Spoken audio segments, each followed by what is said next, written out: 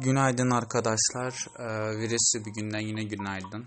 Evde sıkıldığım için bu yayını açtım. Çünkü gerçekten sıkılıyorum. Ne yapacağımı bilmiyorum. Şivem çok kötü.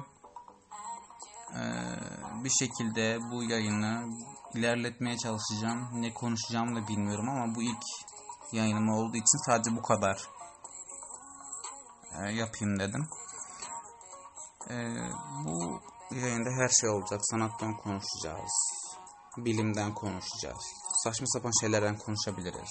Bilmiyorum, her şey olabilir.